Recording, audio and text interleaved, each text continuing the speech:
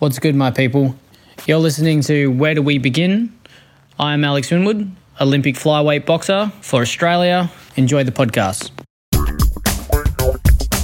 Audio is not great for me in this episode, guys, so sorry about that, but I'm sure you will love the show nonetheless. Alex, back from the games, back in the pod. How are you, mate? Yeah, not bad. Yourselves? Yeah, I'm good, mate. I'm good. And I can't believe we were talking off air before. So you're at the Olympics a month ago, quarantined for 2 weeks, and now you're already back at work. There's no rest, is there? No rest for the wicked. Yeah, mate, how was your quarantine? Because you've been out of quarantine for what, a week, 2 weeks now? How was your quarantine? Yeah, it was. I enjoyed it actually. Like for as much, like because we was in Darwin, so it wasn't like being locked up in your room the whole time. We could go outside and things like that and talk to others. And yeah, I somewhat enjoyed the misery of it, but I got in like 80 episodes of Naruto, and like I never watched it before. So after like a few episodes, and a few days later, I was 80 episodes in deep, and I was like, wow, got a bit of time in my hands here. So that's what I did for like most of the second week. But yeah, like it was good just to chat to like the rest of the Olympians and a couple of coaches that are sitting next to the balconies to us and that. Yeah. Yeah, unreal. And I know Harper and I, we paid close attention to your socials, and I've seen some crazy things, mate, but talk us through it. The no eating challenge. You challenge yourself to not eat for how many hours? I think it was like 72 hours or something like that. Yes. And Jeez. I was actually going really strong on that Saturday night. So I probably only got like 24 hours in really, and maybe a little bit more. And then I was sitting like, I think was watching The Voice or was watching the basketball or something. And then my room, like the guy next to me, Paulo, my teammate, he was like eating bloody chocolate and drinking Coke and chips. And then I ate chocolate and chips. So I didn't, like, it wasn't that I broke the fast for like actual food. I just did it because I was stupid. And then I was just like, oh my God. Yeah. So. And then a follow-up to that is, because you didn't complete the challenge, you decided to punish yourself in one of the most brutal fitness challenges I've seen, and the Howard Park Springs Reserve, I think, or still tells legends of this brutal workout that you put on yourself. Yeah, so I did. I gave it up to my followers, and I said there was a bunch of different ones. I asked them what the punishment would be at the start of the challenge, whether I'd fail or not. There was a couple of naked ones. There was a couple of like I don't know, like run outside the quarantine place, and I was like, oh my God, these people want me to go to jail for nudity or like, you know, the other charges trying to get out of this place. But the one that I took up was the 200 burpees, like unbroken. And then the punishment, if I stopped doing a burpee, like at any point, that I'd have to add 5 extra burpees on for as many times as I stopped. So I didn't think it was going to be that hard. Yeah, it just started breaking me down. I do think I could do more. Last time when I was doing it, I was like, if I do this again, I have to either double it or go to 500, because I feel like you can't just go to 300. It's just not a good number. Like, it's like once you earn $100 or you do 100 something, the next big number is 1,000, you know? So I was like, if I ever did this again, it has to be like 500 at minimum, or it has to be 1,000. I was like, that would hurt. Yeah, it's a bit like the Olympics, you know, for some reason it goes 200, 400, 800. You think you go to 1,600 a mile? Yeah. No, it goes to 1,500. Yeah, see? Yeah, Doesn't make sense. Mate, that's pretty phenomenal that you got that done. But something else pretty phenomenal. In the last couple of weeks, been added to the AOC commission. Tell us a bit about that. Yeah, so I knew that I was getting nominated when was in the training camp. Our head coach like kind of put my name forward, and I said yes. And then like a surprise to me, because I was looking at like the names of the people that was like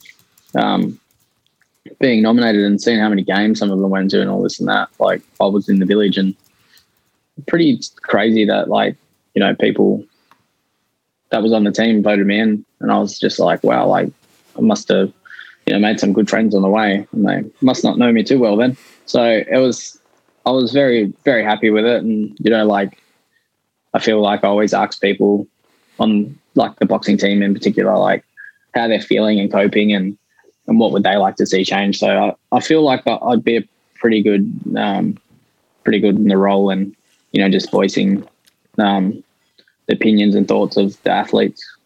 But tell us a bit about the role, Matt. So what's your day-to-day going to be kind of made up of? Yeah, so I missed out on the first meeting, which was, I think, last week, Friday, just because I got home and then I had shit booked already. So I missed out on that. But I don't know too much details about the role. What I feel like is like hearing what's going on, relaying it to everyone else, like all the athletes from the top down, and also letting them know what everyone feels like how their games experience was. Because, you know, they give us surveys and things like that, but, you know, sometimes you just want to flick through them like 5-minute surveys and not actually give you your true opinion. So, just a more in-depth conversation with them things, I'm pretty sure. Yeah. Well, if the committee wants an official media team, Harps and I are always here, mate. So yeah, definitely. They knocked back our application for, what was it, the Tokyo Tour guys we were talking about last episode. But we need this official kind of media role for the Olympics. Can you sort us out, Alex? Yeah, we're going to get you for the 32 games. It's going to be in Brisbane, so you just be right up the road. And then, you know, you could give them a tour. We could give everyone a tour with you boys. It'd be fantastic, I reckon.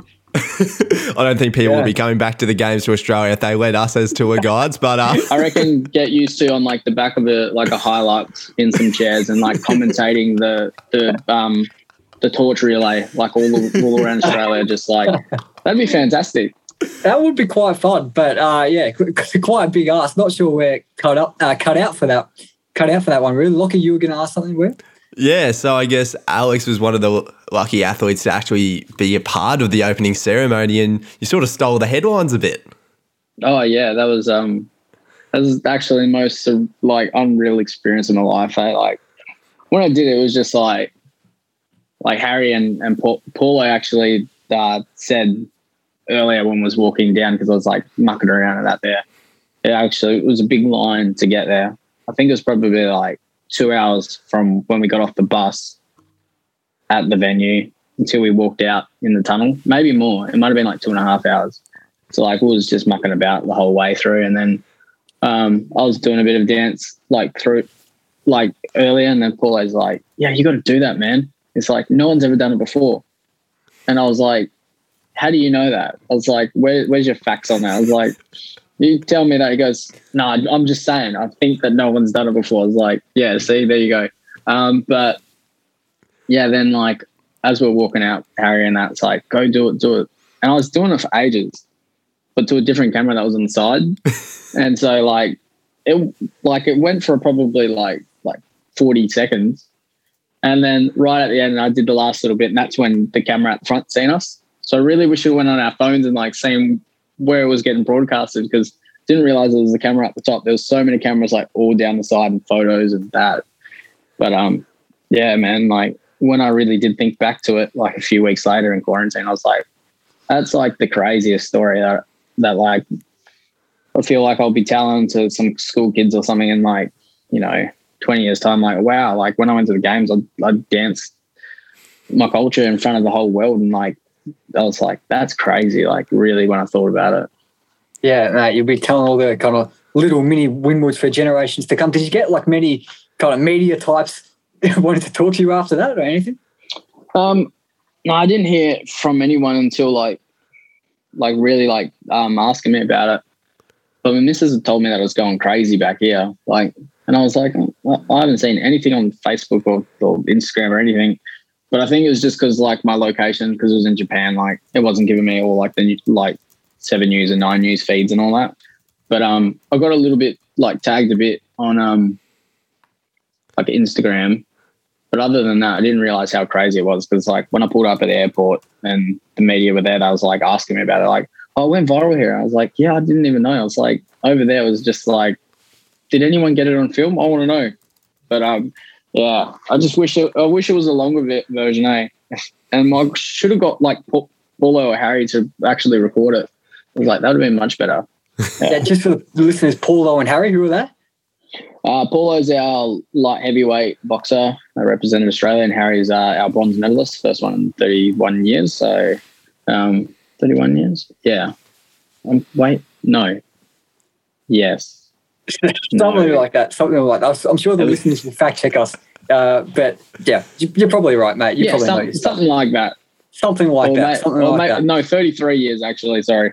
33. I reckon that Alex, makes much more sense. Alex might be off that- the Christmas card list after that, forgetting his age.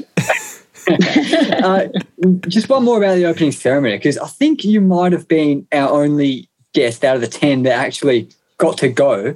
And I know there are a few, or probably hundreds, watching it in the kind of square area in the village. So how did they decide who was going, who wasn't?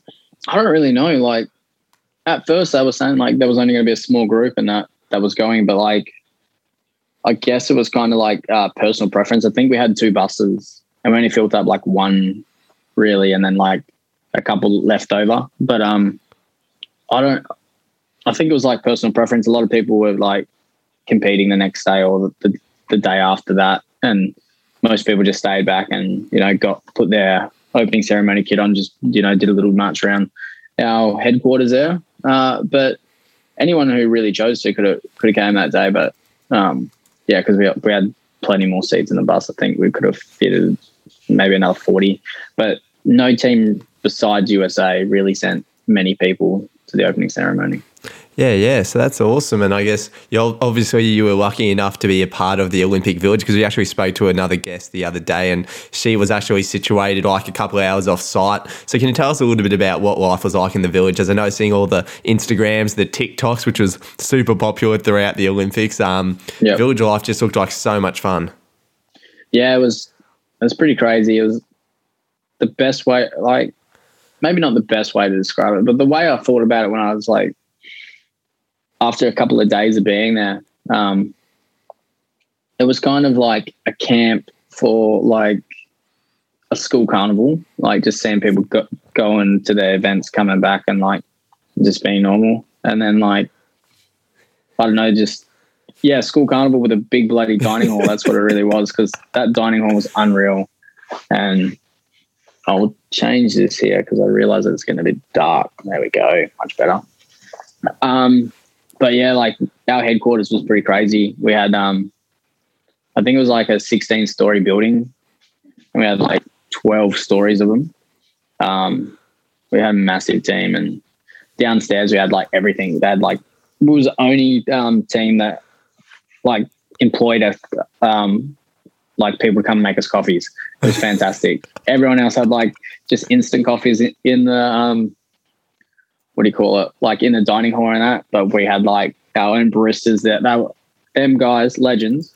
They work for like probably like 10 hours flat stick every day, like 8 o'clock all the way through to like 6 o'clock. They were just working, except for maybe, I think they had like an hour or 2 hours off in the middle of the day. But I was like, you guys, absolute legends. When I was leaving, I gave like them a bunch of like the pins and all this and that, and like a headband and stuff, just because like how much they put in was just unreal. Like them guys were getting run down. I think they was having like 5-6 coffees themselves, but they did a bloody awesome job while I was there. Mate, they have to, mate. Australians, they love their coffees, mate. We're some of the biggest coffee drinkers in the world, and yeah, that's unbelievable. And I'd love to know. So the merch, the dining hall.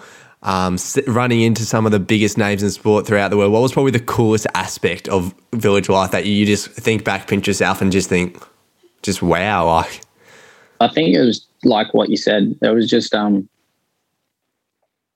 seeing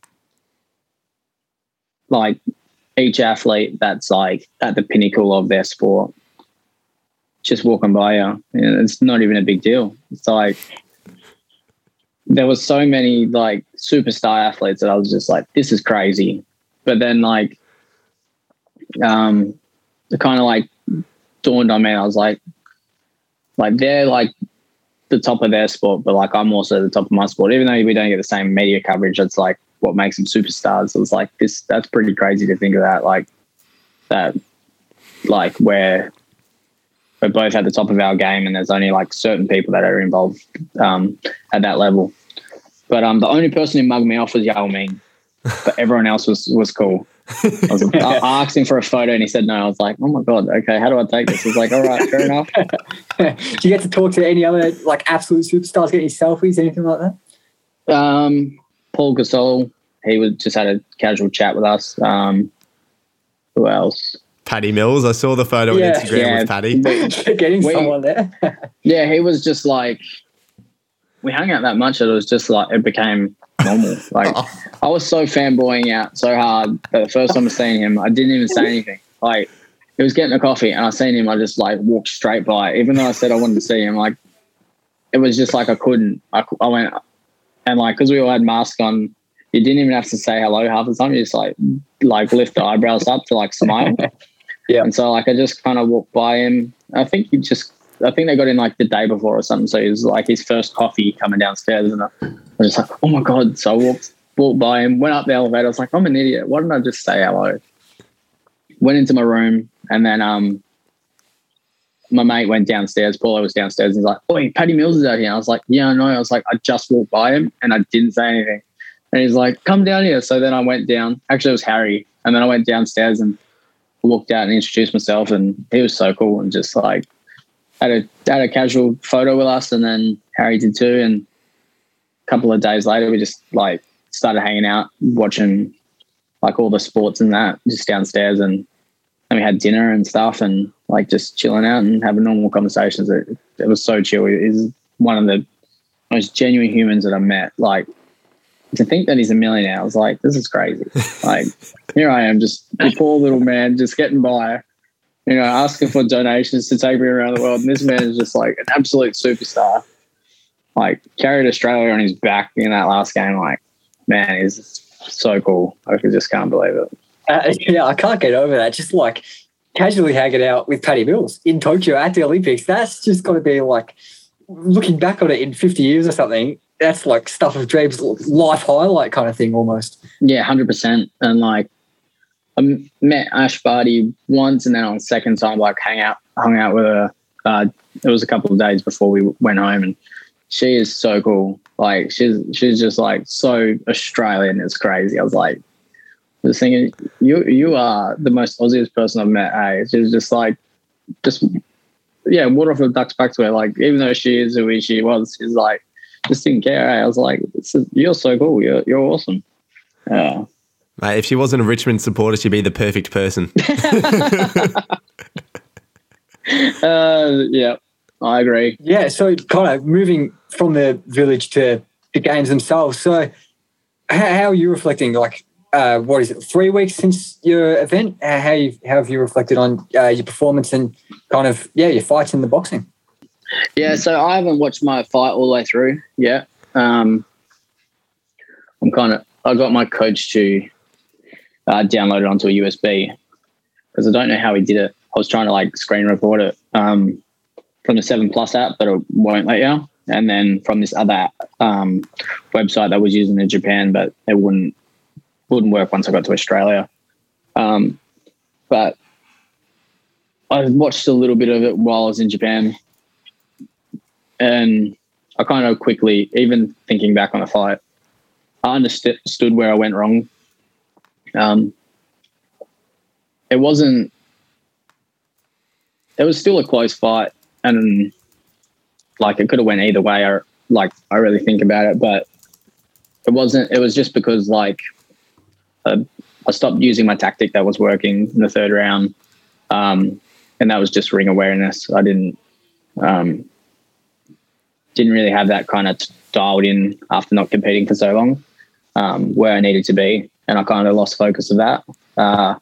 And yeah, like even though like my fit cardio was all good, I wasn't tired, and that was another indicator of like pace. I didn't push the pace where I should have. That's just another, bit of ring rust, not being in there for so long, knowing when to push and when not to push the pace. But I obviously didn't. I held back too much. I thought, I think I was too much in my head a little bit. But I think the biggest thing was just not having any fights over like 16 months and no sparring really. We got international comp and things like that, like a little bit of international sparring. But yeah, just I think I held too much back. I don't think I was out of my depth. I think I was very much in it, like within the realm of winning the bout. I dropped the first round, and that was just like I was trying to find my tools. And the second round, I felt very confident after that. I was like, okay, I found the pace. I found my range. I'm fairly in control now. I just go out and do it again. And that's where I threw the tactics away. I was on the back foot instead of being on the front foot as I was, and didn't push the pace, even though like I still had the cardio in me. So that's kind of like where it became a lot closer than it should have been, where I already had control leaving the second round and going into the third, and I gave it back to him, and then he made a close first and third round, where the second round I was very dominant and I could have continued to be. Yeah, I guess being your first Olympic fight, like what was sort of your thought process like entering into it? Like was it the occasion? Like was this the biggest fight that you've ever fought in being, in Olympics, even though it was the initial round? Like I can just imagine that the occasion, and like you said, it had been 16 months since you last fought. It would have been such like the emotions going through you must have really also made it a little bit tough. No, on the day it was a little bit weird. Like I was pretty zoned in, and like this games is pretty weird. Like it was almost like a glorified sparring match because you get there and there's no crowd. There's like some people in the like other competitors or fighters in the crowd, but that's about it. But yeah, I was pretty on song in the dressing room and things like that. My punches are coming out nice, and my nerves were like at a good level. Like I like them to be slightly there, but not overpowering. And that's exactly where they was, and I felt good walking out. But yeah, just like I just think it came down to just not enough competition, and I know that everyone else had to go through it and things like that. But yeah, I think like just for me, I would have found myself a little bit more. Maybe if I got through that fight and got into the second fight, I reckon I would have picked up the tools a bit quicker, and I'd have been a bit more on song the second fight rather than the first. Yeah. Yeah, I was going to ask that. It just seems like it's such a brutal sport, boxing in the Olympics, in that you only get one shot at it. It's not like other sports where you get like a round robin. Do you think that it should be looked at in that, like giving fighters a couple of chances before going on to the finals rather than it being a knockout from the first competition? Or would that just not work with boxing as a sport? There are other competitions that they do round robin, pools. And I think that's suited for like other things, but for an Olympic Games, I think that this system works best because I understand it is brutal. It would take away from what it means to fighters knowing that you don't lose all the way through. Like that's who wins. It's like you can't. Even the guy who gets a silver medal, he's only lost one time. So it's kind of the beauty in the sport. Like, yeah. Yeah, now, bit of a kind of naive question because I don't know anything about boxing other than what you've told me in the last episode and in this episode. And this can be like in general or in this Olympic fight specifically. So when the referee's like holding both of your hands, about to lift one up, announce to everyone who's won, and the announcement's kind of pending, you're waiting to see who's won. What thoughts are kind of swirling around in your head, or is it just kind of pure exhaustion, or are there actual thoughts that you're thinking about? It depends on like how you feel that the match went. There's fights that like you know that you've won it quite clearly, so pretty much you've already processed it. Like within that after the bell went, that you've already processed that you won, and you're like, okay, I'll just go over here, and there's a little bit of like happiness, but there's not a huge amount of excitement. And then there's like very close fights where it's hanging in the balance, and you know it's close. Like at the games, they're telling us the score in the middle of the rounds, what happened in the last round. So, like say for Sky Nicholson's fight, the 57 female that we had, there was like going into the third round, they were pretty much tied. So I think one person out of them, I think it was the other girl, the GB girl, she had one judge like won over. So she had two rounds from the same judge. So, and then, you know, pretty much then that it all depends on that round. And so unless you know you like punch absolute breaks off them, it becomes really intense, and you're just kind of crossing your fingers and you're praying that you get that draw. That was like me in my qualification bout. I knew that it was like a draw except for one judge. No, actually I didn't, but I thought I thought I did a big round in the last round that I was going to win the whole fight. And then my coaches actually understood that it was a draw and that I needed to win the last round. And I had such a big round. I was like, oh, I've definitely won this. There's no way. And like, you can see the anticipation on my face, and like, there's a lot of little demons going on there. It's like, did I win? Did I lose? Like, what's going on? And it's just raw emotion once you find out. Like for my qualification, it was like pure joy and excitement. And then obviously you got the flip side where Sky was 1 point away from winning a medal, and she just, you know, you can see the pile of cards just get knocked down, and you just become a bit empty in that point in time. Thanks for that insight, mate. 'Cause that's really kind of helps with my knowledge of boxing, because there was none before. So it's very interesting. But I want to talk a bit about Harry Garside. You mentioned him before, Yep. and he had an amazing Olympics. He was kind of all over the news, all over the media over here. It was huge for him. Of course, winning that bronze medal, as you mentioned before. How was he feeling going through the whole thing, and how are you feeling about him?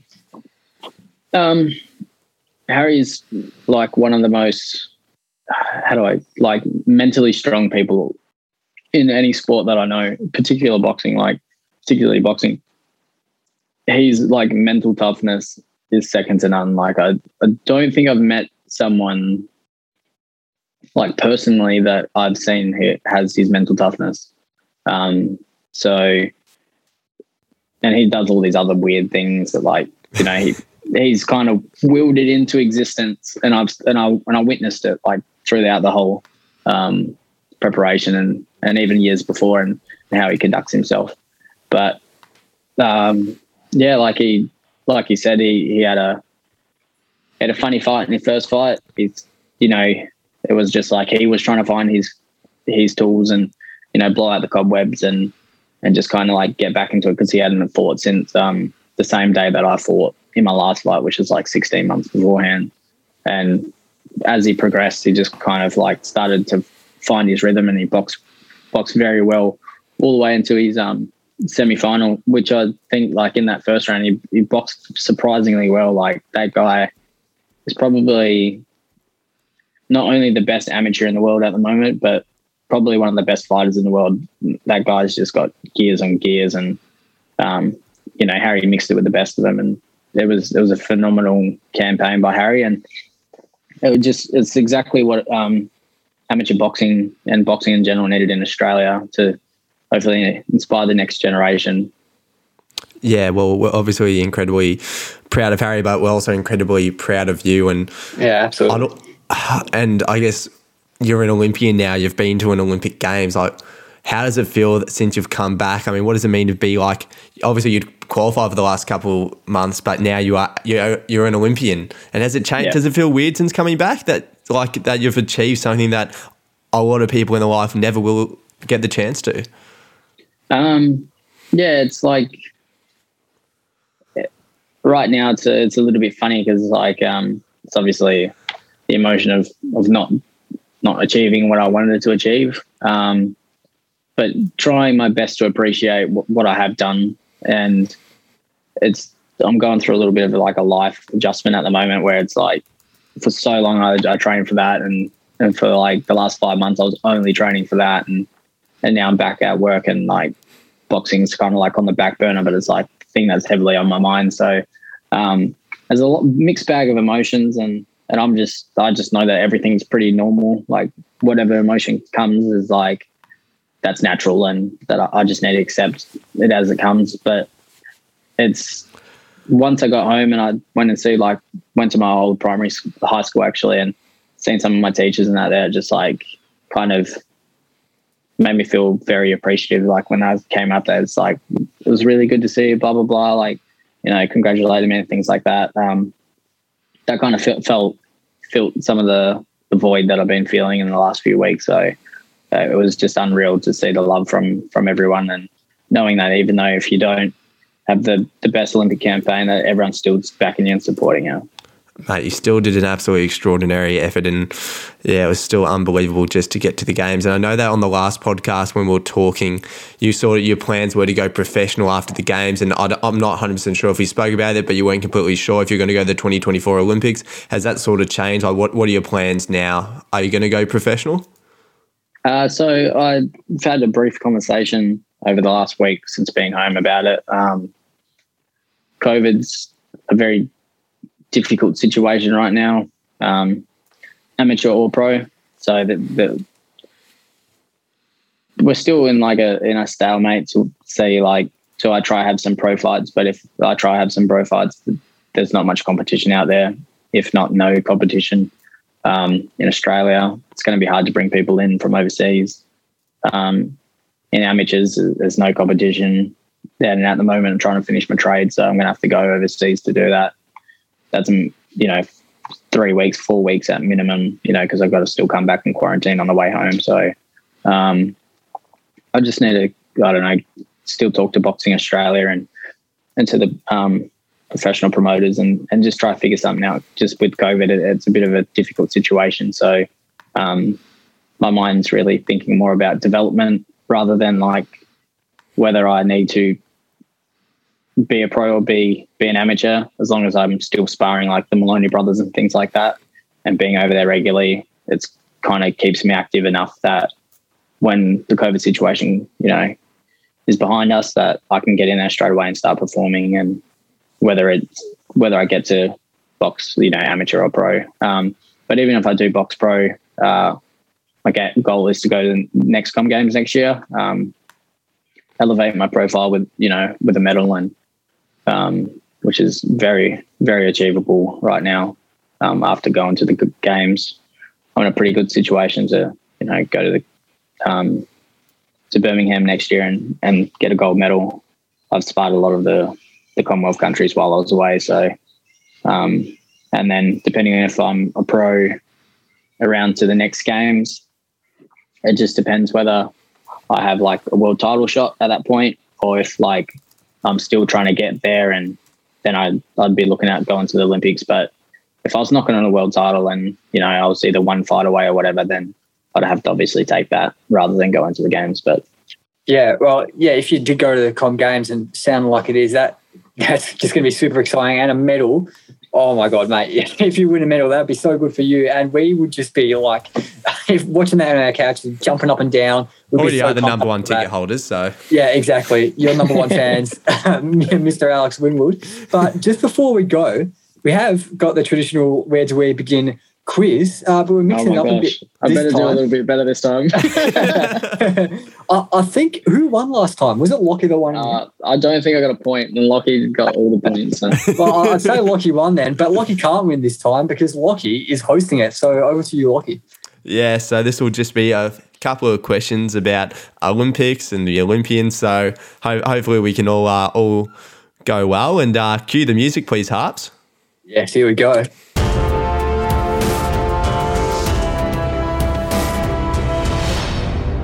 All right, so Alex, your name's a buzzer, as I'm sure you'll remember well, and Harp, same to you. So let's crack in with the first question, shall we?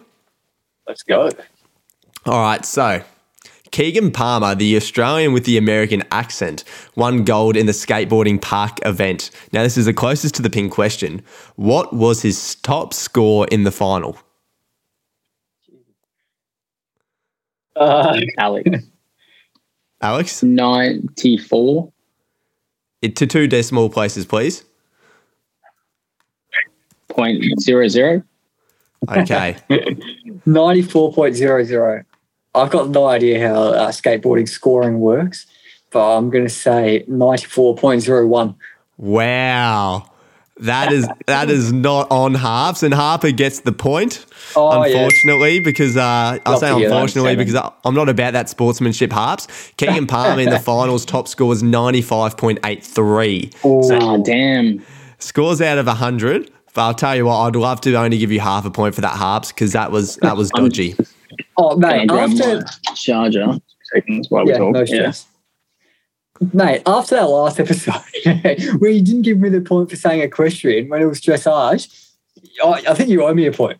I knew it was something 90. I actually thought it was 97, but I'm not going to drop this next point. I know that. Okay, so Australia had, for the second question, Australia finished 6th in the medal tally. Now, I want you to tell me, how many medals did Australia win in the Olympics? I'll let him go first. Is it closest to the pin? Or No, just have to get it exact. Okay. So overall medals. I might be able to get the gold, but 37? yeah. That is incorrect. We'll go closest to the pin. I like to do it on the fly. So, Alex, I'm not locking in that answer. Okay. I'm not locking it in. If you want to change, you can. 44 then. Okay. Ooh, okay, mixing it up. Living life dangerously there, Lucky. No, I was going to say before, I was going to say 47. It's 46, so Harper gets the point again. Oh, man. There you go. Yes. We love that. A couple of close ones there, but move on to the next question, Lockie. Move on. And this one, this one is for you, Harps, because as our listeners know, Harper claims to be the number one water polo fan in the world. Yeah. So I want him to put his money where his mouth is. I don't claim to be, mate. I am. Thank you very much. Okay. Who won the women's water polo gold medal match at the 2020 Tokyo Olympics? Russia. I'll let Alex get him first, but he was incorrect. Harper can go. Harper? I'm controlling the sound effects here, so I can just say Alex is incorrect for anything, really. Okay, yeah, well, I just remember the question. I think it was the USA. Tick. Harper's absolutely correct. We love that. USA won their third consecutive gold medal at the Games, and the current score is 3-0 to Harper. But look, I know Alex will come home strong. I'm backing him in. I have to. I'm backing him in. I'm a big third round man, you know? Yeah. Yeah. Wins it at the death. Well, it's funny I said that because Alex Winwood did, in fact, win it at the death. And I won't reveal, though, whether it was me destroying the evidence of my collapse at the end of that quiz where Alex got the 4-pointer in the Who Am I and I got it wrong and let Alex snatch victory from the jaws of defeat, or whether it was the tech gods just snatching the evidence of Alex's victory away from all of us and all of you. But I have to say, guys, I hate to say this to you, but there's no audio left in this interview. Bit of a bummer, but maybe good for me because it saves you guys, or saves me being laughed at by you guys for that just embarrassing defeat, embarrassing collapse, like I said. Very strange circumstances, these ones, but I hope you enjoyed the show nonetheless. Thank you very, very much to Alex Winwood for coming on for the second time. Congratulations on the win in the quiz, mate. I say it with a bit of a frown on my face because I'm not feeling very happy about losing it, but good on you. Thanks for coming on, mate. Thanks to all our listeners for tuning in yet again. We will see you next week where we have another awesome episode next week. It is a cracker coming up. In the meantime, have yourselves an awesome rest of your day, evening. Have an awesome rest of the week. Thanks so much, guys.